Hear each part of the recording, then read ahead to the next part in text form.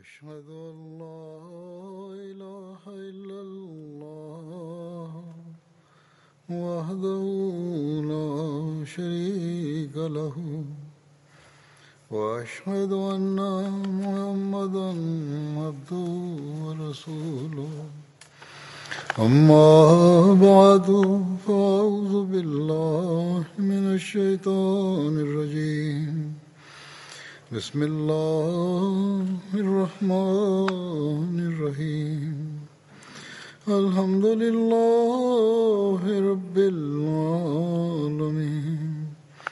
الرحمن الرحيم مالك يوم الدين إياك نعبد وإياك نستعين اهدنا الصراط المستقيم صراط الذين أنعمت عليهم غير المغضوب عليهم ولا الضالين.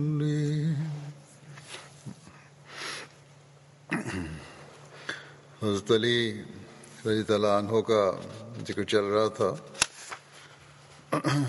آج بھی آپ کا ذکر ہی ہوگا اور آج آپ کے بارے میں مکمل جو معلومات میں نے مواد اکٹھا کیا ہوتا وہ آج مکمل ہو جائے گا انشاءاللہ.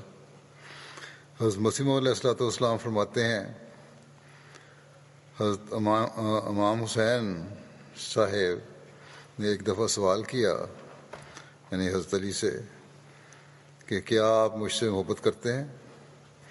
حضرت علی نے فرمایا ہاں.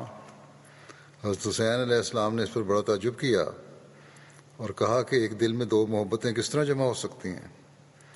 پھر حضرت امام حسین علیہ السلام نے کہا کہ وقت مقابلہ پر آپ کس سے محبت کریں گے؟ حضرت علی نے فرمایا کہ اللہ سے. اس کا ذکر فرماتے ہوئے اس واقعہ کا حضرت مسلم موعود رضی اللہ عنہ بیان فرماتے ہیں کہ حضرت حسن نے حضرت علی سے ایک سوال کیا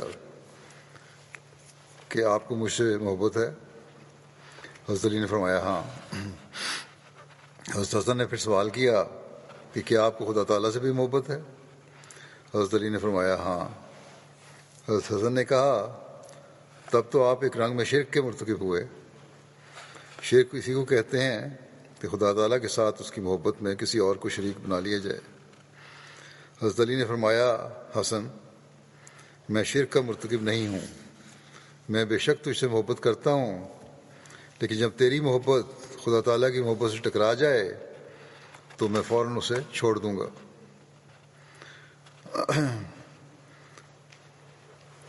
پھر مسلم موعود حضرت علی کے بارے میں ایک جگہ ایک واقعہ بیان کرتے ہوئے فرماتے ہیں کہ حضرت علی کو جب کوئی بڑی مصیبت پیش آتی تو وہ اللہ تعالیٰ سے یہ دعا کیا کرتے تھے کہ یا کاف ہا یا عین صاد اغفر لی، یعنی اے کاف ہا یا عین صاد مجھے معاف فرما دے. ام ہادی کی ایک روایت کے مطابق ان مقطعات کے یہ معنی ہیں. رسول اللہ صلی اللہ علیہ وسلم نے فرمایا کہ کاف قائم مقام صفت کافی کا ہے، ہا قائم مقام صفت ہادی کا ہے اور عین قائم مقام صفت عالم یا علیم کی ہے اور صاد قائم مقام صفت صادق کی ہے.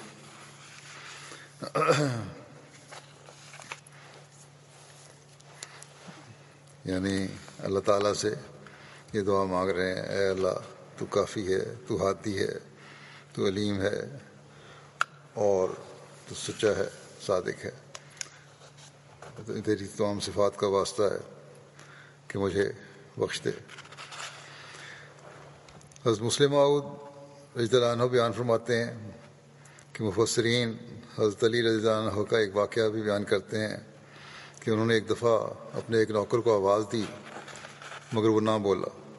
آپ نے بار بار آواز دی مگر پھر بھی اس نے کوئی جواب نہ دیا۔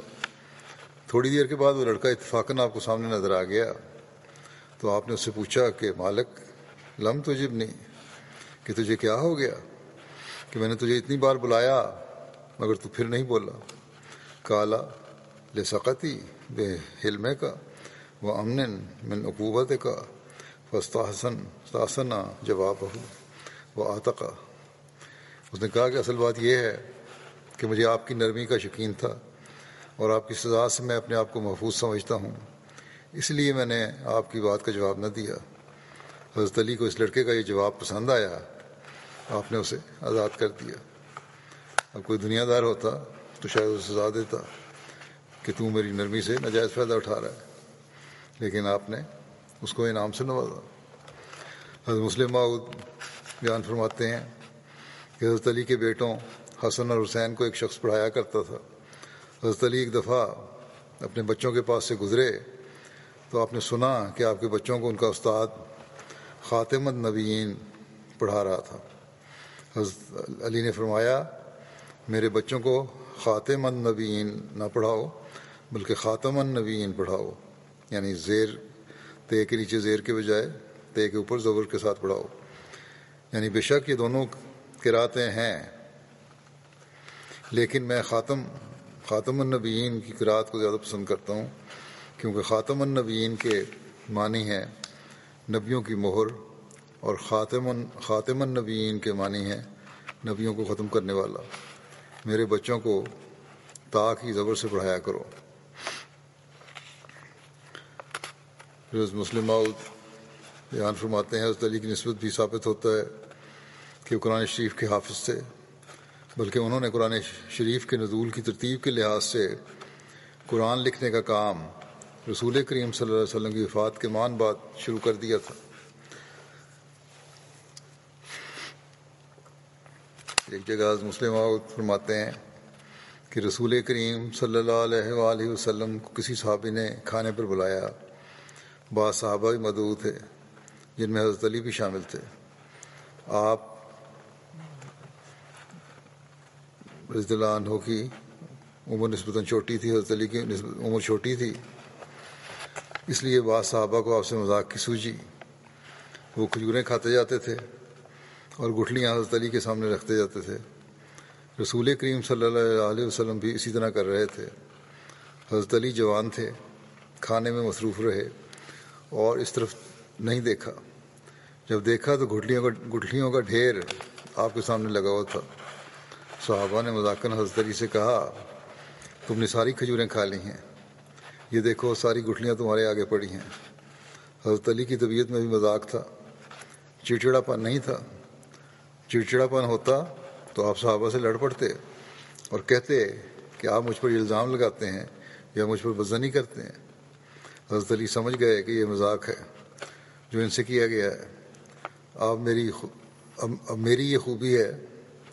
حضرت علی نے سوچا کہ اب میری یہ خوبی ہے کہ میں بھی اس کا جواب مذاق میں دوں۔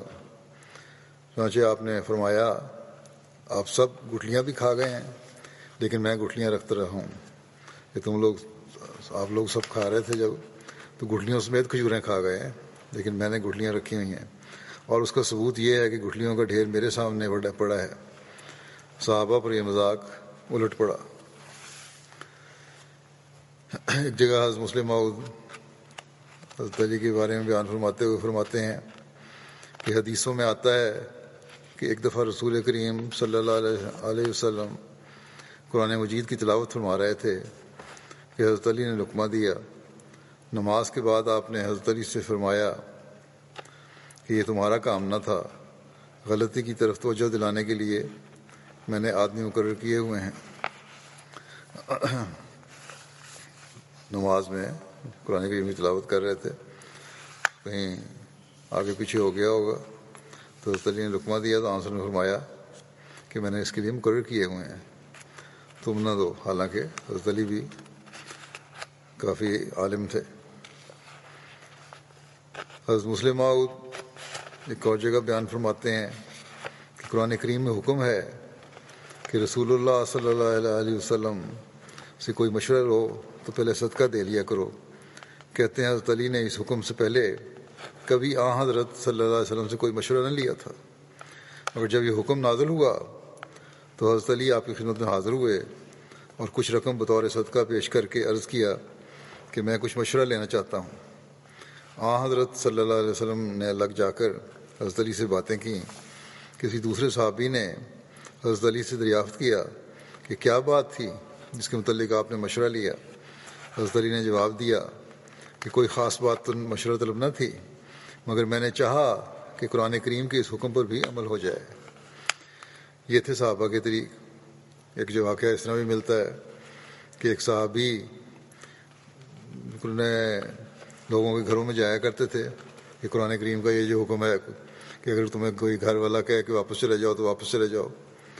کہتے ہیں میں کئی دفعہ کوشش کی، بلکہ بعض بار روزانہ کوشش کی، کسی نہ کسی گھر میں جاتا کہ کوئی مجھے کہے کہ واپس چلے جاؤ اور میں خوشی خوشی واپس آ جاؤں تاکہ قرآن کریم کے حکم کی تعمیل ہو جائے، لیکن میری یہ خواہش کبھی پوری نہیں ہوئی۔ کسی گھر والے نے کبھی مجھے یہ نہیں کہا کہ واپس چلے جاؤ۔ آج کل اگر ہم کسی کو کہیں کہ مصروف ہیں واپس چلے جاؤ یا ملاقات نہیں ہو سکتی تو برا مان جاتے ہیں لوگ، لیکن صحابہ کا تقویٰ یہ تھا، کوشش کرتے تھے کہ قرآن کریم کے ہر حکم پر عمل کریں۔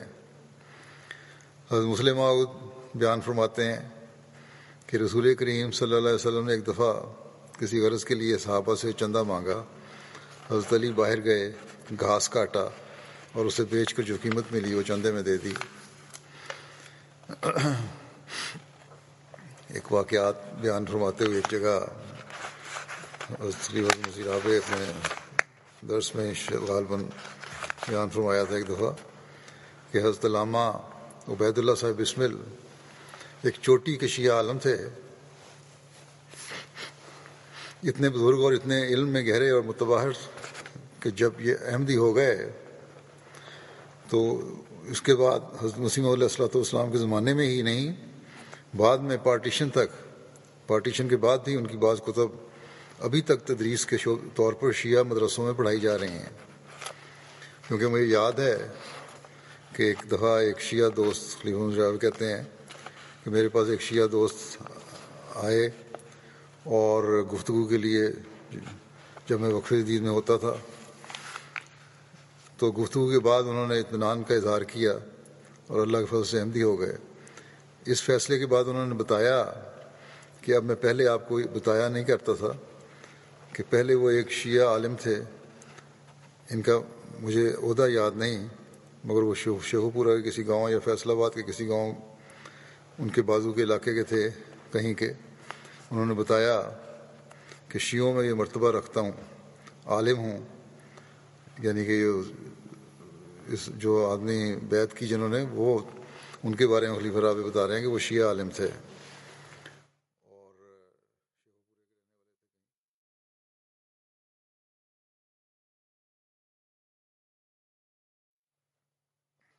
اور میں عالم ہوں اور شیعوں میں کافی مرتبہ رکھتا ہوں، لیکن آج میں آپ کو یہ بتا رہا ہوں کہ ابھی تک عبید اللہ صاحب بسمل کی کتب ہمارے مدرسوں میں پڑھائی جا رہی ہیں۔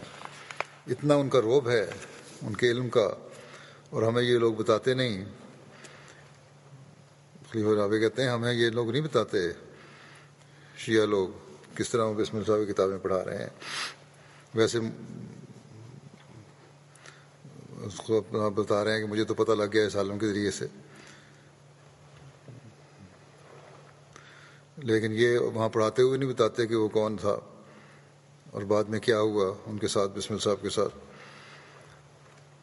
انہوں نے حضرت مسیح علیہ الصلوۃ والسلام کو قبول کیا اور ان ساری عزتوں کو ان کے پیٹھ کے پیچھے پھینک دیا جو ان کو اس زمانے میں شیعہ مسلک سے حاصل تھیں۔ یہ ان کی کتب کا حوالہ ہے، یعنی کسی معمولی آدمی کا حوالہ نہیں ہے، اس کتاب کا حوالہ دے رہے ہیں حضرت مسلم موعود، یہ سارا تمہید باندھ کے کہ البزار نے اپنی مسند میں لکھا ہے کہ حضرت علی رضی اللہ عنہ نے لوگوں سے دریافت کیا کہ بتاؤ کہ سب سے زیادہ بہادر کون ہے؟ جواب دیا کہ آپ سب سے زیادہ بہادر ہیں۔ آپ رضی اللہ تعالیٰ عنہ نے فرمایا کہ میں تو ہمیشہ اپنے برابر کے جوڑ سے لڑتا ہوں، پھر میں سب سے زیادہ بہادر کیسے ہوا؟ اب تم یہ بتاؤ کہ سب سے زیادہ بہادر کون ہے؟ دوبارہ پوچھا حضرت علی نے. یہ بسم صاحب نے کتاب کے حوالے سے اپنی کتاب میں لکھا ہوا ہے. لوگوں نے کہا کہ جناب ہم کو نہیں معلوم، آپ ہی فرمائیں. آپ رضی اللہ عنہ نے ارشاد کیا کہ سب سے زیادہ بہادر و شجاع حضرت ابوبکر رضی اللہ عنہ ہیں. آپ رضی اللہ تعالیٰ عنہ نے ارشاد کیا، یعنی حضرت علی نے ارشاد کیا کہ سب سے زیادہ بہادر و شجاع حضرت ابوبکر رضی اللہ عنہ ہیں. سنو، جنگ بدر میں ہم نے رسول خدا صلی اللہ علیہ وسلم کے لیے ایک صاحبان بنایا تھا.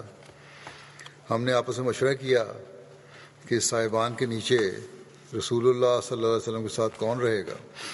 کہیں ایسا نہ ہو کہ کوئی مشرک رسول اللہ صلی اللہ علیہ وسلم پر حملہ کر دے. بخدا ہم میں سے کوئی بھی آگے نہیں بڑھا کہ اتنے میں حضرت ابوبکر صدیق رضی اللہ عنہ شمشیر برہنہ کے ساتھ برہنہ ہاتھ میں لے کر رسول اللہ صلی اللہ علیہ وسلم کے پاس کھڑے ہو گئے، اور پھر کسی مشرک کو آپ کے پاس آنے کی جرت نہ ہو سکی. اگر کسی نے ایسی جرت کی بھی تو آپ فوراً اس پر ٹوٹ پڑے. اس لیے آپ ہی سب سے زیادہ بہادر ہیں، یعنی حضرت ابوبکر. یہ حضرت علی رضی اللہ عنہ نے فرمایا. حضرت علی کرم اللہ وجہ فرماتے ہیں، ایک مرتبہ کا واقعہ ہے کہ مشرکین نے رسول اللہ صلی اللہ علیہ وسلم کو اپنے نرغے میں لے لیا، اور وہ آپ کو گھسیٹ رہے تھے اور کہہ رہے کہ تم ہی وہ ہو جو کہتے ہو کہ خدا ایک ہے. خدا کی قسم کسی کو مشرکین سے مقابلہ کرنے کی ضرورت نہ ہوئی، لیکن حضرت علی فرما رہے ہیں کہ خدا کی قسم کسی کو مشرکین سے مقابلہ کرنے کی ضرورت نہ ہوئی، لیکن حضرت ابوبکر صدیق رضی اللہ عنہ آگے بڑھے اور مشرکین کو مار مار کر اور دھکے دے دے کر ہٹاتے جاتے اور فرماتے جاتے، تم پر افسوس ہے کہ تم ایسے شخص کو ایذا پہنچا رہے ہو جو یہ کہتا ہے کہ میرا پروردگار صرف اللہ ہے. یہ فرما کر حضرت علی رضی اللہ عنہ نے اپنی چادر اٹھائی، چادر منہ پر رکھ کر اتنا روئے کہ آپ رضی اللہ عنہ کی داڑھی بھیگ گئی، اور فرمایا اللہ تعالیٰ تم کو ہدایت دے. اے لوگوں بتاؤ کہ مومن آل فرعون اچھے تھے کہ ابوبکر رضی اللہ عنہ اچھے ہیں؟ آل فرعون سے جو لوگ ایمان لائے انہوں نے اپنے پیغمبر پر اس قدر جانثاری نہیں کی جتنی ابوبکر رضی اللہ عنہ نے کی ہے. لوگ یہ سن کر خاموش رہے تو حضرت علی رضی اللہ عنہ نے فرمایا کہ اے لوگوں جواب کیوں نہیں دیتے؟ خدا کی قسم ابوبکر رضی اللہ عنہ کی ایک ساتھ آل فرعون کے مومن کی 1000 ساعتوں سے بہتر ہے اور بڑھ کر ہے، اس لیے کہ وہ لوگ اپنا ایمان چھپاتے پھرتے تھے، اور ابوبکر رضی اللہ عنہ نے اپنے ایمان کا اظہار علل اعلان کیا. حضرت مسلم بیان فرماتے ہیں کہ رسول کریم صلی اللہ علیہ وسلم نے حضرت علی کو نصیحت کی. فرمایا اے علی، اگر تیری تبلیغ سے ایک آدمی بھی ایمان لے آئے تو یہ تیرے لیے اس سے بہتر ہے کہ 2 پہاڑوں کے درمیان تیری بھیڑوں اور بکریوں کا ایک بڑا بھاری غلہ جا رہا ہو اور تو اسے دیکھ کر خوش ہو. ام المومنین حضرت ام سلمہ بیان کرتی ہیں کہ میں گواہی دیتی ہوں کہ میں نے رسول کریم صلی اللہ علیہ وسلم کو یہ فرماتے ہوئے سنا، جس نے علی سے محبت کی اس نے مجھ سے محبت کی، اور جس نے مجھ سے محبت کی اس نے اللہ سے محبت کی، اور جس نے علی سے بغض رکھا اس نے مجھ سے بغض رکھا، اور جس نے مجھ سے بغض رکھا اس نے اللہ سے بغض رکھا. حضرت ذر بیان کرتے ہیں کہ حضرت علی نے فرمایا کہ اس ذات کی قسم جس نے دانے کو پھاڑا اور روح کو پیدا کیا، یقیناً نبی امی صلی اللہ علیہ وسلم کا یہ مجھ سے عہد تھا کہ مجھ سے صرف مومن محبت رکھے گا اور صرف منافق مجھ سے بغض رکھے گا. حضرت علی بیان کرتے ہیں کہ رسول اللہ صلی اللہ علیہ وسلم نے مجھے بلایا اور فرمایا کہ تمہاری مثال حضرت عیسیٰ کی سی ہے، جن سے یہودیوں نے اتنا بغض کیا کہ ان کی والدہ پر بہتان باندھ دیا، اور عیسائی لوگ آپ کی محبت، یعنی عیسیٰ علیہ السلام کی محبت میں اس قدر بڑھ گئے کہ انہوں نے آپ کو اپنا خلیفہ مقرر کر دیا. حضرت علی بیان کرتے ہیں کہ رسول اللہ صلی اللہ علیہ وسلم نے مجھے بلایا اور فرمایا کہ تمہاری مثال حضرت عیسیٰ کی سی ہے، جن سے یہودیوں نے اتنا بغض کیا کہ ان کی والدہ پر بہتان باندھ دیا، اور عیسائی لوگ آپ کی محبت یعنی عیسیٰ علیہ السلام کی محبت میں کہ انہوں نے آپ کو وہ مقام دے دیا جو کہ ان کا مقام نہ تھا۔ پھر حضرت علی نے فرمایا خبردار، میرے بارے میں 2 طرح کے آدمی ہلاک ہوں گے، ایک وہ جو محبت میں غلو کر کے مجھے وہ مقام دیں گے جو کہ میرا مقام نہیں ہے، اور دوسرے وہ لوگ جو مجھ سے بغض رکھیں گے اور میری دشمنی میں مجھ پر بہتان باندھیں گے۔ حضرت علی فے کے مال، یعنی وہ مال غنیمت جو دشمن سے جنگ کیے بغیر ہاتھ لگے، اس کی تقسیم میں حضرت ابوبکر رضی اللہ عنہ کے طریق کو اختیار کرتے تھے۔ آپ کے پاس جب بھی مال آتا تو آپ وہ سارے کا سارا تقسیم کر دیتے اور اس میں سے کچھ بھی بچا کر نہ رکھتے سوائے اس کے جو اس روز تقسیم ہونے سے رہ جاتا۔ آپ فرمایا کرتے تھے کہ اے دنیا،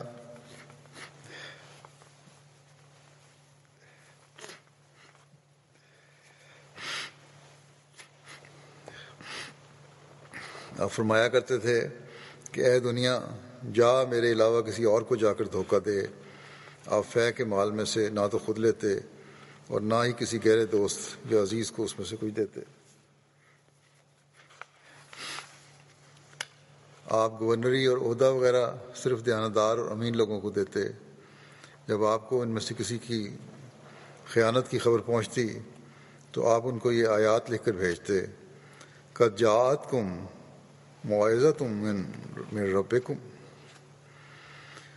یقیناً تمہارے پاس تمہارے رب کی طرف سے نصیحت کی بات آ چکی ہے، اور اوفوا المکیال والمیزان بالقسط ولا تبخسوا الناس اشیاءهم ولا تعثوا فی الارض مفسدین بقیت اللہ خیر لکم ان کنتم مؤمنین وما انا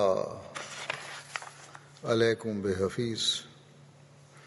ماپ اور تول کو انصاف کے ساتھ پورا کیا کرو، اور لوگوں کی چیزیں ان کو کم کر کے نہ دیا کرو، اور زمین میں مفسد بنتے ہوئے بدامنی نہ پھیلاؤ۔ اللہ کی طرف سے جو تجارت میں بچتا ہے وہی تمہارے لیے بہتر ہے اگر تم سچے مومن ہو، اور میں تم پر نگران نہیں ہوں۔ نیز اسے لکھتے، جب میرا یہ خط تمہارے پاس پہنچے تو تمہارے پاس ہمارے جو اموال ہیں وہ سنبھال کر رکھنا، یہاں تک کہ ہم تمہارے طرف کسی ایسے شخص کو بھیجیں جو تم سے وہ اموال وصول کرے۔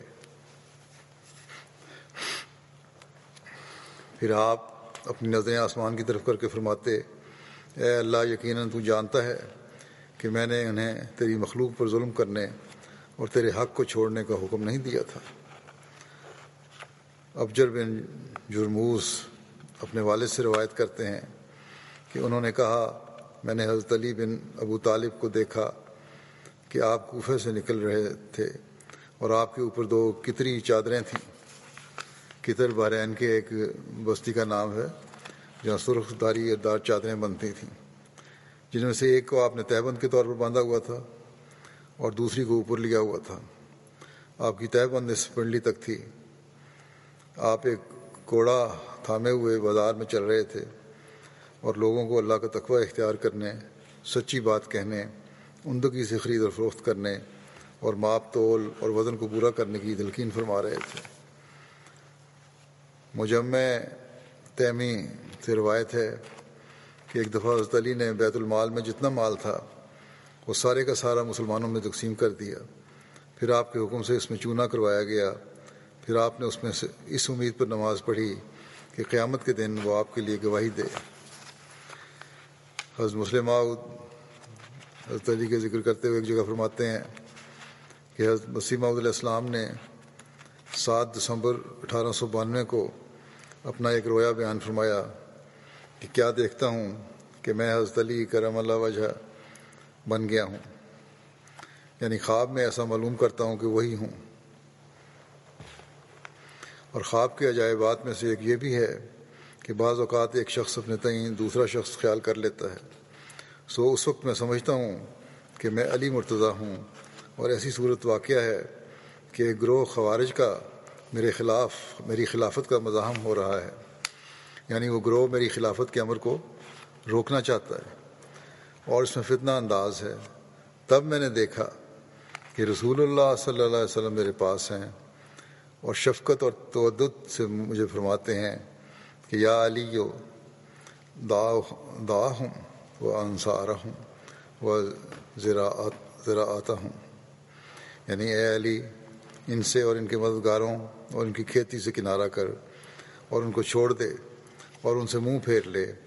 اور میں نے پایا کہ اس فتنے کے وقت صبر کے لیے حضرت صلی اللہ علیہ وسلم مجھ کو فرماتے ہیں اور اعراض کے لیے تاکید کرتے ہیں اور کہتے ہیں کہ تو ہی حق پر ہے، مگر ان لوگوں سے ترک خطاب بہتر ہے۔ حضرت مسلم موعود بیان فرماتے ہیں کہ حضرت علی رضی اللہ عنہ نے خوارج کے لشکر کی تمام چیزوں پر قبضہ کر لیا۔ ہتھیار اور جنگی سواریاں تو لوگوں میں تقسیم کروائے، لیکن سامانوں، غلام اور لونڈیوں کو کوفہ واپس آنے پر ان کے مالکوں کو لوٹا دیا۔ پھر ایک اور حوالے سے مسلم موعود بیان فرماتے ہیں کہ حضرت ابوبکر کے زمانے کی نسبت حضرت عمر کا زمانہ رسول کریم صلی اللہ علیہ وسلم سے زیادہ دور تھا۔ یہی حال حضرت عثمان اور حضرت علی کا تھا۔ بے شک ان کا درجہ اپنے سے پہلے خلیفوں سے کم تھا، لیکن ان کے وقت جو واقعات پیش آئے ان میں ان کے درجہ کا اتنا اثر نہیں تھا جتنا رسول کریم صلی اللہ علیہ وسلم کے زمانے سے دور ہونے کا اثر تھا، کیونکہ حضرت ابوبکر اور حضرت عمر کے وقت زیادہ تر وہ لوگ تھے جنہوں نے رسول کریم صلی اللہ علیہ وسلم کی صحبت اٹھائی تھی، لیکن بعد میں دوسروں کا زیادہ دخل ہو گیا۔ چنانچہ جب حضرت علی سے کسی نے پوچھا کہ حضرت ابوبکر اور حضرت عمر کے عہد میں تو ایسے فتنے اور فساد نہ ہوتے تھے جیسے آپ کے وقت میں ہو رہے ہیں، تو انہوں نے کہا بات یہ ہے کہ ابوبکر اور عمر کے ماتحت میرے جیسے لوگ تھے اور میرے ماتحت تیرے جیسے لوگ ہیں۔ پھر ایک اور جگہ حضرت مسلم واقعہ بیان کرتے ہوئے فرماتے ہیں کہ ایک شخص اس زمانے میں جب کہ حضرت علی اور معاویہ کے درمیان جنگ جاری تھی، حضرت عبداللہ بن عمر کے پاس آ کر کہنے لگا کہ آپ حضرت علی کے زمانے کی جنگوں میں کیوں شامل نہیں ہوتے، حالانکہ قرآن کریم میں صاف موجود ہے کہ وَقَاتِلُوهُمْ حَتَّى لَا تَكُونَ فِتْنَةٌ۔ انہوں نے جواب دیا کہ رسول کریم صلی اللہ علیہ وسلم نے فرمایا ہے کہ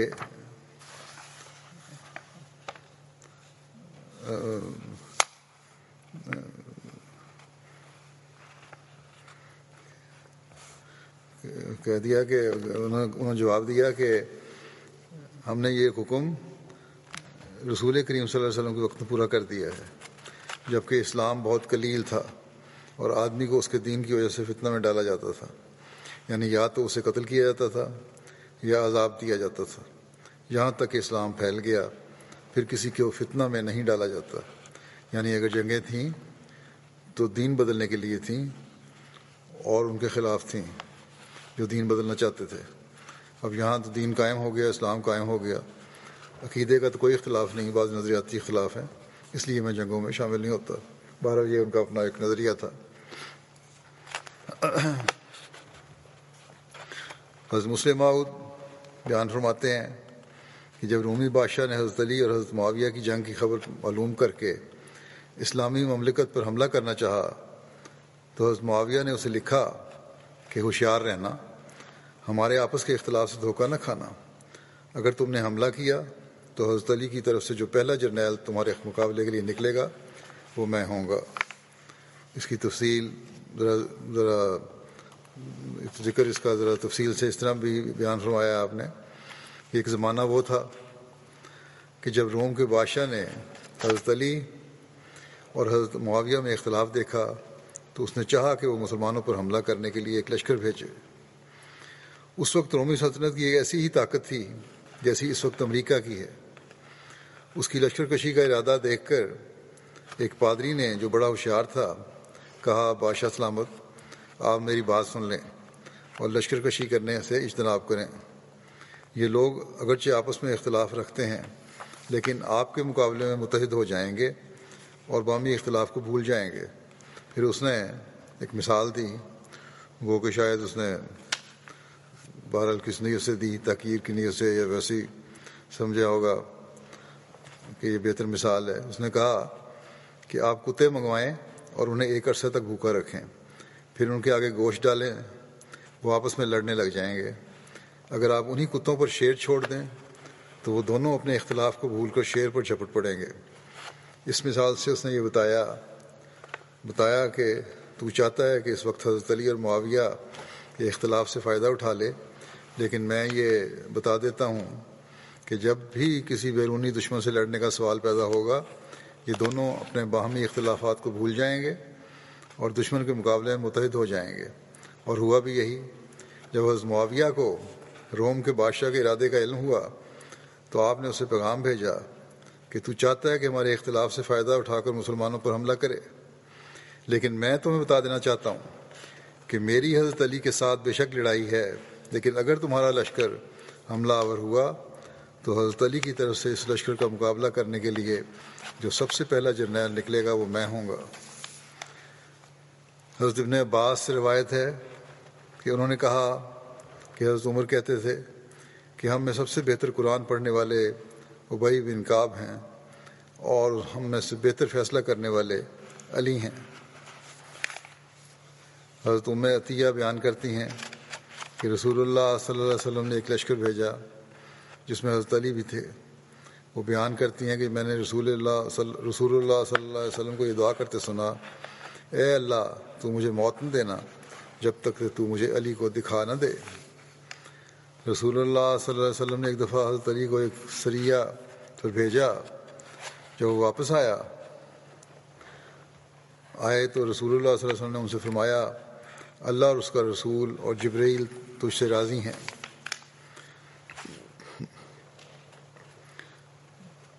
ایک جگہ ایک واقعہ آتا ہے کہ امیر معاویہ نے زرار سودائی سے کہا کہ مجھے حضرت علی کے اوصاف پہ بتاؤ۔ اس نے کہا کہ امیر المومنین مجھے اس سے معاف فرمائیں۔ امیر معاویہ نے کہا تمہیں بتانا پڑے گا۔ زرار نے کہا کہ اگر یہ بات ہے تو پھر سنیں۔ خدا کی قسم حضرت علی بلند حوصلہ اور مضبوط گواہ کے مالک تھے، فیصلہ کن بات کہتے اور عدل سے فیصلہ کرتے تھے۔ آپ علم و معرفت کا بہتا چشمہ تھے اور آپ کی بات بات سے حکمت ٹپکتی تھی۔ آپ دنیا اور اس کی رونقوں سے وحشت محسوس کرتے اور رات اور اس کی تنہائی سے انس رکھتے تھے۔ آپ بہت رونے والے اور بہت غور و فکر کرنے والے انسان تھے۔ آپ مختصر لباس اور نہایت سادہ کھانا پسند کرتے تھے۔ آپ ہمارے درمیان ہمارے جیسے ایک عام شخص کی طرح رہتے تھے۔ ہم سوال کرتے تو آپ جواب دیتے اور کسی واقعہ کی بابت دریافت کرتے تو اس کے بارے میں بتاتے۔ خدا کی قسم باوجود ہے کہ ہمارا ان سے اور ان کا ہم سے محبت اور قرب کا بڑا تعلق تھا، مگر ہم ان کے روب کی وجہ سے ان سے کم بات کرتے تھے۔ وہ دیندار لوگوں کی تعظیم کرتے اور مساکین کو اپنے قرب میں جگہ دیتے تھے۔ کوئی طاقتور شخص یہ طمع نہیں رکھ سکتا تھا کہ وہ اپنی جھوٹی بات آپ سے منوا لے گا، اور کوئی کمزور شخص آپ کے عدل و انصاف سے مایوس نہ ہوتا تھا۔ خدا کی قسم بعض موقعوں پر میں نے دیکھا کہ جب رات ڈھل جاتی اور ستارے مان پڑ جاتے تو آپ اپنی داڑھی پکڑ کر ایسے تڑپتے جیسے سانپ کا ڈسا ہوا شخص تڑپتا ہے، اور سخت غمگین شخص کی طرح روتے اور کہتے، اے دنیا جا تو میرے سوا کسی اور کو جا کر دھوکہ دے، کیا تو میرے منہ لگتی ہے اور مجھے بن سنور کر دکھاتی ہے؟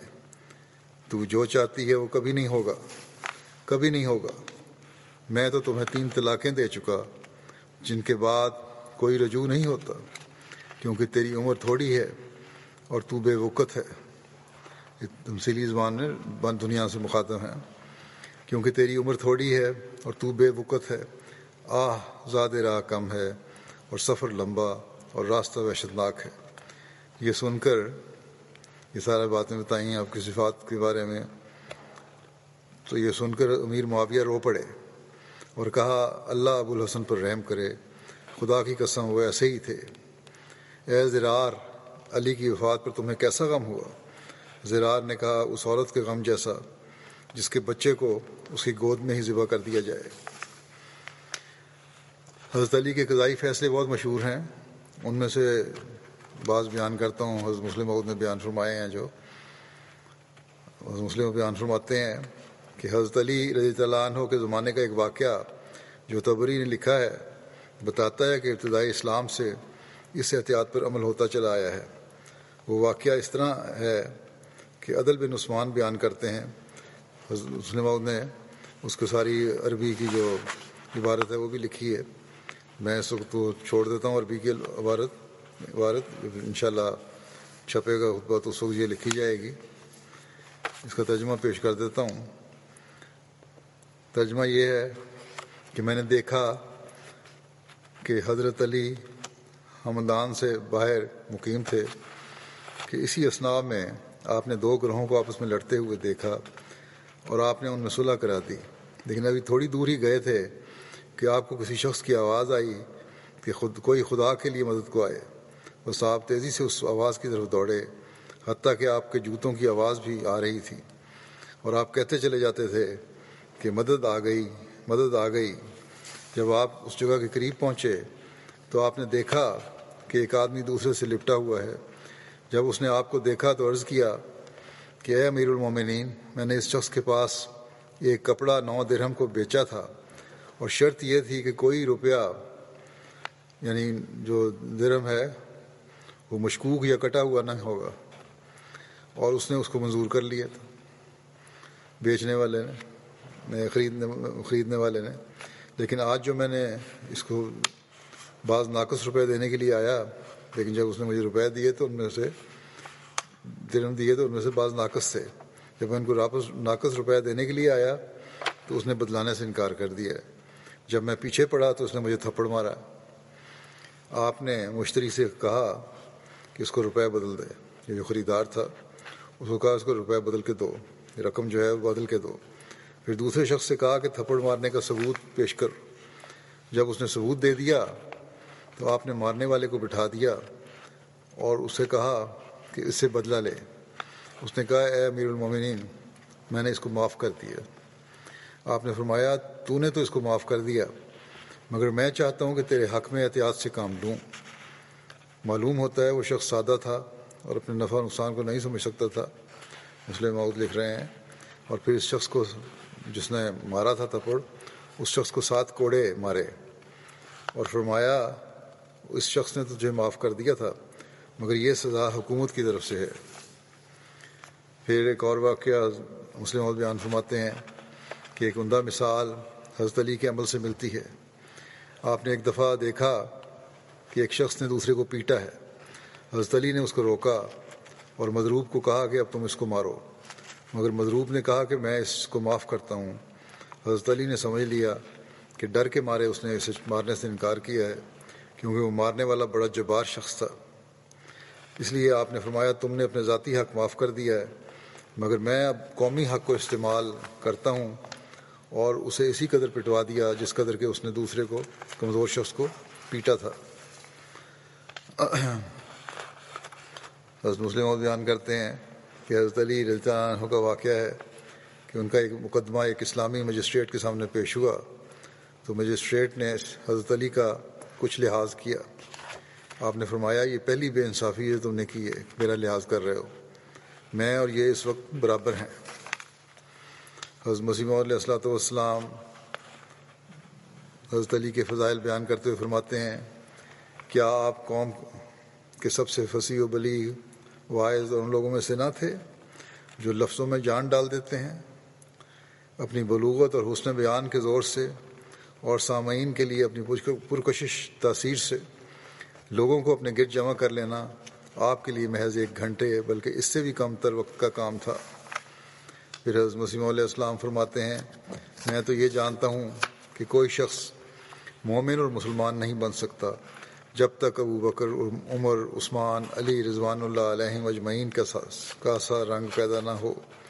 وہ دنیا سے محبت نہ کرتے تھے بلکہ انہوں نے اپنی زندگیاں خدا تعالیٰ کی راہ میں وقف کی ہوئی تھیں۔ پھر آپ فرماتے ہیں کہ خارج حضرت علی رضی اللہ عنہ کو فاسق قرار دیتے ہیں اور بہت سے امور خلاف تقوی ان کی طرف منسوب کرتے ہیں، بلکہ اہلیہ ایمان سے بھی ان کو عاری سمجھتے ہیں، یعنی سمجھتے ہیں کہ انہیں تو ایمان ہی نہیں تھا، ایمان کے زیور سے عاری تھے تو سمجھتے ہیں۔ تو اس جگہ تباً یہ سوال پیدا ہوتا ہے کہ جب کہ صدیق کے لیے تقوی اور امانت اور دیانت شرط ہے، تو یہ تمام بزرگ اور اعلیٰ طبقے کے انسان جو رسول اور نبی اور ولی ہیں، کیوں خدا تعالیٰ نے ان کے حالات کو عوام کی نظر میں مشتبہ کر دیا؟ کیوں یہ لوگ جو تھے ان کو سمجھ نہیں آئی صحیح طرح، کیوں ان کا سارا جو حالت تھی ان کے اسوہ تھا مشتبہ تھا، اور وہ ان کے افعال اور اقوال کو سمجھنے سے اس قدر قاصر رہے کہ ان کو دائرہ تقوی اور ایمانت اور دیانت سے خارج سمجھا، اور خیال کر لیا کہ گویا وہ لوگ ظلم کرنے والے اور مال حرام کھانے والے اور خون ناحق کرنے والے اور دروغ گوئی اور عہد شکن اور نفس پرست اور جرائم پیشہ تھے۔ حالانکہ دنیا میں بہت سے ایسے لوگ بھی پائے جاتے ہیں کہ نہ رسول ہونے کا دعویٰ کرتے ہیں، نہ نبی ہونے کا، اور نہ اپنے تئیں ولی اور امام اور خلیفۃ المسلمین کہلاتے ہیں، لیکن بائیں ہمہ کوئی اعتراض ان کے چال چلن اور زندگی پر نہیں ہوتا۔ تو اس سوال کا جواب یہ ہے کہ خدا تعالیٰ نے ایسا کیا تا اپنے خاص مقبولوں اور محبوبوں کو بدبخت شتاب کاروں سے، جن کی عادت بدگمانی ہے، مخفی رکھے، جیسا کہ خود وجود اس کا اس قسم کی بدزنی کرنے والوں سے مخفی ہے۔ یعنی یہ کہنے والے خود بدبخت ہیں اور بدزنی کرنے والے ہیں، اور اللہ تعالیٰ جس طرح خود اپنے آپ کو مخفی رکھا ہوا ہے اور اللہ تعالیٰ پہ بدزنی لوگ کرتے ہیں، اسی طرح اس کے جو مقرب ہیں ان پر بھی یہ خود بدبخت لوگ جو ہوتے ہیں اور اعتراض میں جلدی کرنے والے ہیں، یہی لوگ اصل میں ایسے ہیں جن کو تقویٰ نہیں ہے جن میں، اور یہ متقیوں پر الزام لگاتے ہیں۔ حضرت مسیح علیہ السلام فرماتے ہیں، اس میں ذرہ بھی شک نہیں کہ حضرت علی متلاشیان حق کی امیدگاہ اور سخیوں کا بے مثال نمونہ اور بندگان خدا کے لیے حجت اللہ تھے، نیز اپنے زمانے کے لوگوں میں بہترین انسان اور ملکوں کو روشن کرنے کے لیے اللہ کے نور تھے۔ لیکن آپ کی خلافت کا دور امن و امان کا زمانہ نہ تھا، بلکہ فتنوں اور ظلم و تعدی کی تند ہواؤں کا زمانہ تھا۔ عوام الناس آپ کی اور ابن ابی سفیان کی خلافت کے بارے میں اختلاف کرتے تھے، اور ان دونوں کی طرف حیرت زدہ شخص کی طرح ٹکٹکی لگائے بیٹھے تھے، اور بعض لوگ ان دونوں کو آسمان کے فرقد نامی دو ستاروں کی مانند تصور کرتے تھے، اور دونوں کو درجہ میں ہم پلہ سمجھتے تھے۔ لیکن سچ تو یہ ہے کہ حق علی مرتضیٰ کے ساتھ تھا، اور جس نے آپ کے دور میں آپ سے جنگ کی تو اس نے بغاوت اور سرکشی کی، لیکن آپ کی خلافت اس امن کی مصداق نہ تھی جس کی بشارت خدائے رحمان کی طرف سے دی گئی تھی، بلکہ حضرت علی مرتضیٰ کو ان کے مخالفوں کی طرف سے اذیت دی گئی، اور آپ کی خلافت مختلف قسم اور طرح طرح کے فتنوں کے نیچے پامال کی گئی۔ آپ پر اللہ کا بڑا فضل تھا، لیکن زندگی بھر آپ غمزدہ اور دل فگار رہے، اور پہلے خلفاء کی طرح دین کی اشاعت اور شیطانوں کو رجم کرنے پر قادر نہ ہو سکے، بلکہ آپ کو قوم کی تان زنی سے ہی فرصت نہ ملی، اور آپ کو ہر ارادے اور خواہش سے محروم کیا گیا، اور وہ آپ کی مدد کے لیے جمع نہ ہوئے، بلکہ آپ پر پہم ظلم ڈھانے پر یکجا ہو گئے اور اذیت دینے سے باز نہ آئے، بلکہ آپ کی مزاحمت کی اور ہر راستے میں بیٹھے، اور آپ بہت صابر اور صالحین میں سے تھے، مگر یہ ممکن نہیں کہ ہم ان کی خلافت کو اس آیت استخلاف والی بشارت کا مصداق قرار دیں، کیونکہ آپ کی خلافت فساد، بغاوت اور خسارے کے زمانے میں تھی۔ حضرت مسیح موعود علیہ السلام فرماتے ہیں کہ یہ عقیدہ ضروری ہے کہ حضرت صدیق اکبر رضی اللہ تعالیٰ عنہ اور حضرت فاروق عمر رضی اللہ عنہ اور حضرت ذوالنورین رضی اللہ تعالیٰ عنہ اور حضرت علی مرتضیٰ رضی اللہ تعالیٰ عنہ سب کے سب واقعی طور پر دین میں امین تھے۔ پھر آپ فرماتے ہیں، حضرت علی کے مقام و مرتبہ کا ذکر کرتے ہوئے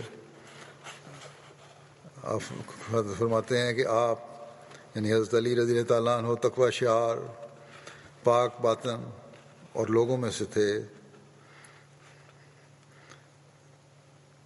جو خدائے رحمان کے ہاں سب سے زیادہ پیدا ہوتے ہیں، سب سے زیادہ پیارے ہوتے ہیں، اور آپ قوم کے برگزیدہ اور زمانے کے سرداروں میں سے تھے۔ آپ خدائے غالب کے شیر تھے، خدائے مہربان کے جواں مرد، سخی پاک دل تھے۔ آپ ایسے منفرد بہادر تھے جو میدان جنگ میں اپنی جگہ نہیں چھوڑتے، خواہ ان کے مقابلے میں دشمنوں کی ایک فوج ہو۔ آپ نے ساری عمر تنگ دستی میں بسر کی اور نوع انسانی کے مقام زہد کی انتہا تک پہنچے۔ آپ مال و دولت عطا کرنے، لوگوں کے ہم و غم دور کرنے اور یتیموں، مسکینوں اور ہمسایوں کی خبرگیری کرنے میں اول درجے کے مرد تھے۔ آپ نے جنگوں میں طرح طرح کی بہادری کے جوہر دکھائے۔ تیر اور تلوار کی جنگ میں آپ سے حیرت انگیز واقعات ظاہر ہوتے تھے۔ اس کے ساتھ ساتھ آپ نہایت شیریں بیان اور فصیح اللسان بھی تھے۔ آپ کا بیان دلوں کی گہرائی میں اتر جاتا اور اس سے ذہنوں کے زنگ صاف ہو جاتے اور برہان کے نور سے اس کا چہرہ دمک جاتا۔ آپ قسم قسم کے انداز بیان پر قادر تھے اور جو آپ سے ان میں مقابلہ کرتا تو اسے ایک مغلوب شخص کی طرح آپ سے معذرت کرنا پڑتی۔ آپ ہر خوبی میں اور بلاغت و فصاحت کے طریقوں میں کامل تھے، اور جس نے آپ کے کمال کا انکار کیا تو اس نے بے حیائی کا طریق اختیار کیا، اور آپ لاچاروں کی غمخاریوں کی جانب ترغیب دلاتے اور قناعت کرنے والوں اور خستہ حالوں کو کھانا کھلانے کا حکم دیتے۔ آپ اللہ کے مقرب بندوں میں سے تھے، اور اس کے ساتھ ساتھ آپ فرقان حمید کے جامع معرفت نوش کرنے میں سابقین میں سے تھے، اور آپ کو قرآنی دقائق کے ادراک میں ایک عجیب فہم عطا کیا گیا تھا۔ میں نے عالم بیداری میں انہیں دیکھا ہے، نہ کہ نیند میں۔ پھر اسی حالت میں آپ نے خدائے علام الغیوب کی کتاب کی تفسیر مجھے عطا کی اور فرمایا یہ میری تفسیر ہے اور یہ اب آپ کو دی جاتی ہے، بس آپ کو اس عطا پر مبارک ہو۔ یعنی حضرت علی نے یہ تفسیر حضرت مسیح علیہ السلام کو دی اور فرمایا آپ کو اس عطا پر مبارک ہو جس پر میں نے اپنا ہاتھ بڑھایا۔ حضرت مسیح فرماتے ہیں کہ جس پر میں نے اپنا ہاتھ بڑھایا اور وہ تفسیر لے لی، اور میں نے صاحب قدرت عطا کرنے والے اللہ کا شکر ادا کیا، اور میں نے آپ کو خلق میں متناسب اور خلق میں پختہ اور متواضع، منکسر المزاج، تاباں اور منور پایا، اور میں یہ حلفاً کہتا ہوں کہ آپ مجھ سے بڑی محبت و الفت سے ملے، اور میرے دل میں یہ بات ڈالی گئی کہ آپ مجھے اور میرے عقیدے کو جانتے ہیں، اور میں اپنے مسلک اور مشرب میں شیعوں سے جو اختلاف رکھتا ہوں وہ اسے بھی جانتے ہیں، لیکن آپ نے کسی بھی قسم کی ناپسندیدگی یا ناگواری کا اظہار نہیں کیا، اور نہ ہی مجھ سے پہلو تہی کی، بلکہ وہ مجھے ملے اور مخلص محبین کی طرح مجھ سے محبت کی، اور انہوں نے سچے صاف دل رکھنے والے لوگوں کی طرح محبت کا اظہار فرمایا، اور آپ کے ساتھ یعنی حضرت علی کے ساتھ حسین، بلکہ حسن اور حسین دونوں، اور سید الرسل خاتم النبیین بھی تھے، اور ان کے ساتھ ایک نہایت خوبرو، صالحہ، جلیلۃ القدر، بابرکت، پاک باز، لائق تعظیم، باوقار، ظاہر و باہر نور مجسم جوان خاتون بھی تھیں، جنہیں میں نے غم سے بھرا ہوا پایا لیکن اسے چھپائے ہوئے تھیں، اور میرے دل میں ڈالا گیا کہ آپ حضرت فاطمہ الزہرا ہیں۔ آپ میرے پاس تشریف لائیں اور میں لیٹا ہوا تھا، بس آپ بیٹھ گئیں اور آپ نے میرا سر اپنی ران پر رکھ لیا اور شفقت کا اظہار فرمایا، اور میں نے دیکھا کہ وہ میرے کسی غم کی وجہ سے غمزدہ اور رنجیدہ ہیں، اور بچوں کی تکالیف کے وقت ماؤں کی طرح شفقت و محبت اور بے چینی کا اظہار فرما رہی ہیں۔ اس بات پہ بھی بعض لوگ اعتراض کر دیتے ہیں، غیر جماعت، کہ دیکھو جی کیسی غلط بات کی ہے کہ ران پر سر رکھ لیا، حالانکہ یہ ماؤں کی مثال دی گئی ہے آپ نے، اور اس سے پہلے جو باتیں کی ہیں وہ ساری جو صفات بیان کی ہیں اس کو غور سے پڑھیں اور پھر یہ فکرہ دیکھیں کہ ماؤں کی طرح شفقت و محبت کی، تو سارے اعتراض دور ہو جاتے ہیں۔ لیکن گندی ذہنیت ہے، اس لیے اعتراض پیدا ہوتے رہتے ہیں ان لوگوں میں۔ بہرحال پھر آپ مسیح علیہ السلام فرماتے ہیں، پھر مجھے بتایا گیا کہ دین کے تعلق میں ان کے نزدیک میری حیثیت بمنزلہ بیٹے کے ہے، اور میرے دل میں خیال آیا کہ ان کا غمگین ہونا یعنی حضرت فاطمہ کا غمگین ہونا اس امر پر کنایا ہے جو میں قوم، اہل وطن اور دشمنوں سے ظلم دیکھوں گا۔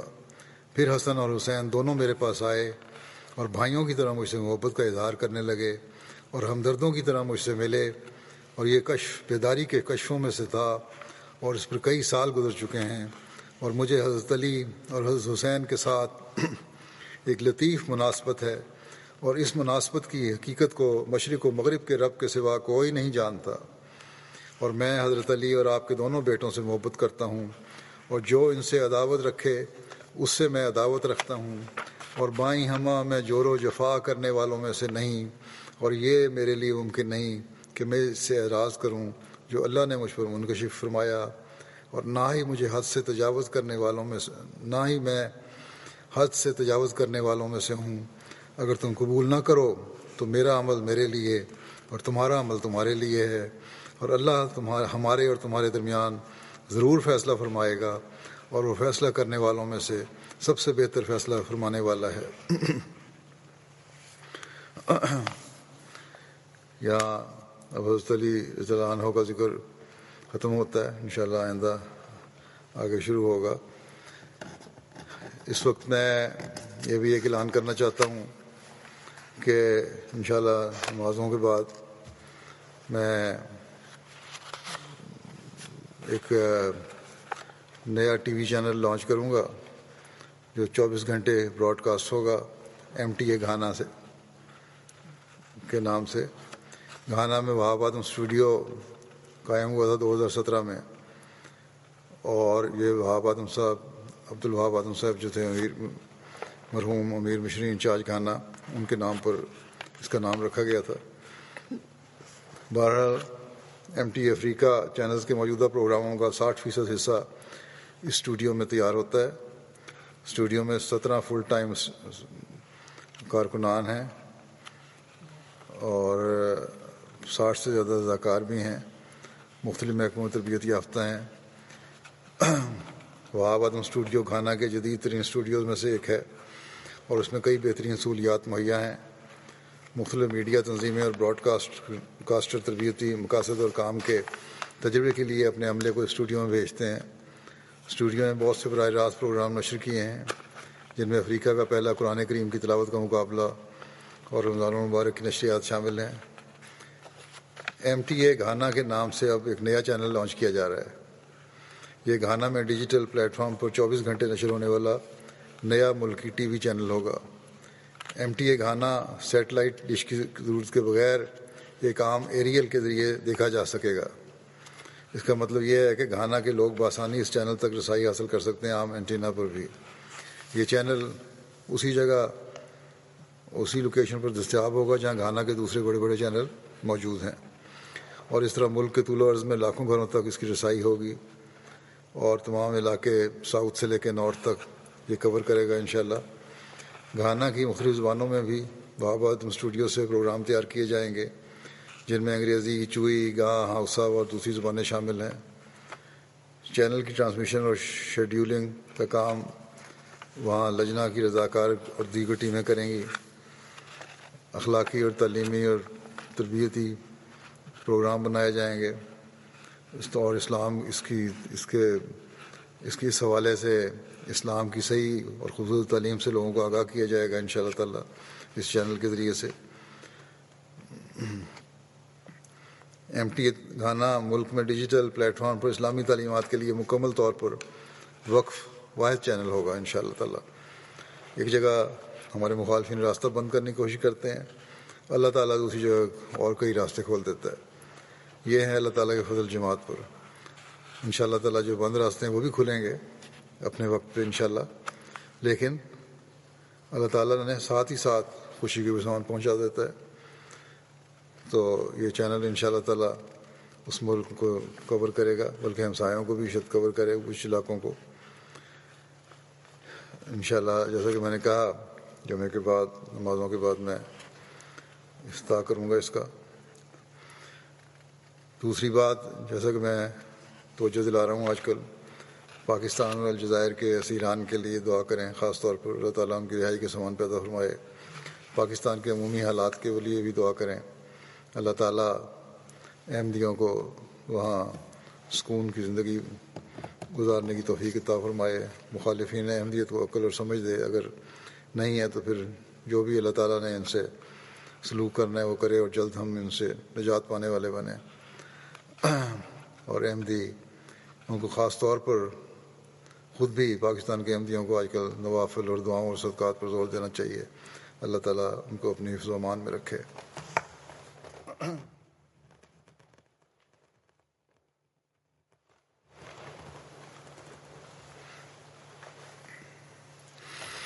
الحمد